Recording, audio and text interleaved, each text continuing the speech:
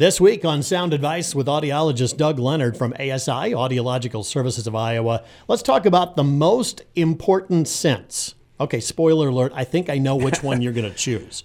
But for very good reasons. You know, hearing people connects you. And my wife and I have had this conversation many times. I've asked her, I said, so what sense would you rather lose, your hearing or your sight? And she said immediately her hearing, because you can see everything. I said, I would rather lose my sight because of what we talk about all the time.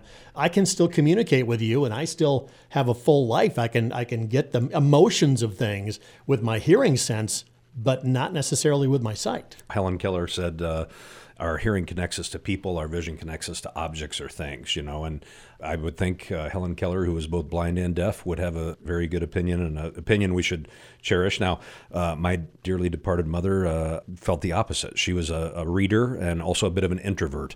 So she said she would rather be deaf than blind, which hurt her audiologist son's feelings. But yeah. I understand where she was coming from. And you know, we don't want to have either problem, of course. But yeah, and nobody's wrong. No.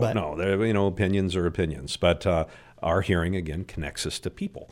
Kind of came about this topic from just the idea of having some empathy and understanding for people that have hearing loss. You know, we've tested your hearing, John, you know, and I know my hearing is pretty normal still.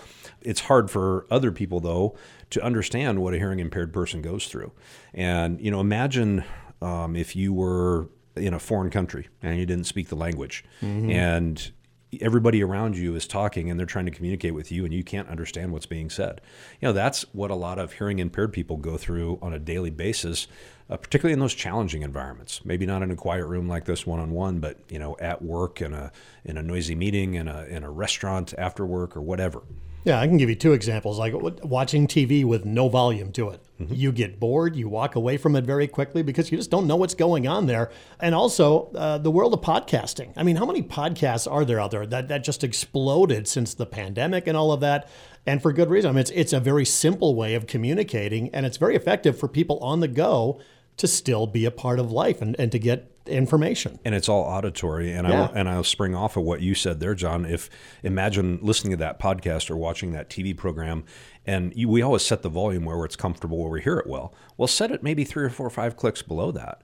You're going to struggle to hear what's being said. It's going to take a lot of effort, and you're going to miss things. And again, that's what it's like to have hearing loss, and it's unfortunate that folks sometimes struggle with that and don't come in and have a hearing evaluation and see if they could be improved. You know what? You don't have to struggle with that. You can do something about it, and that's by calling ASI. So, Doug, what's the number here, and how long does a screening take? Typically, a hearing evaluation depends on whether it's a medical referral or, you know, a private referral that the patient's coming in on their own. Typically about an hour.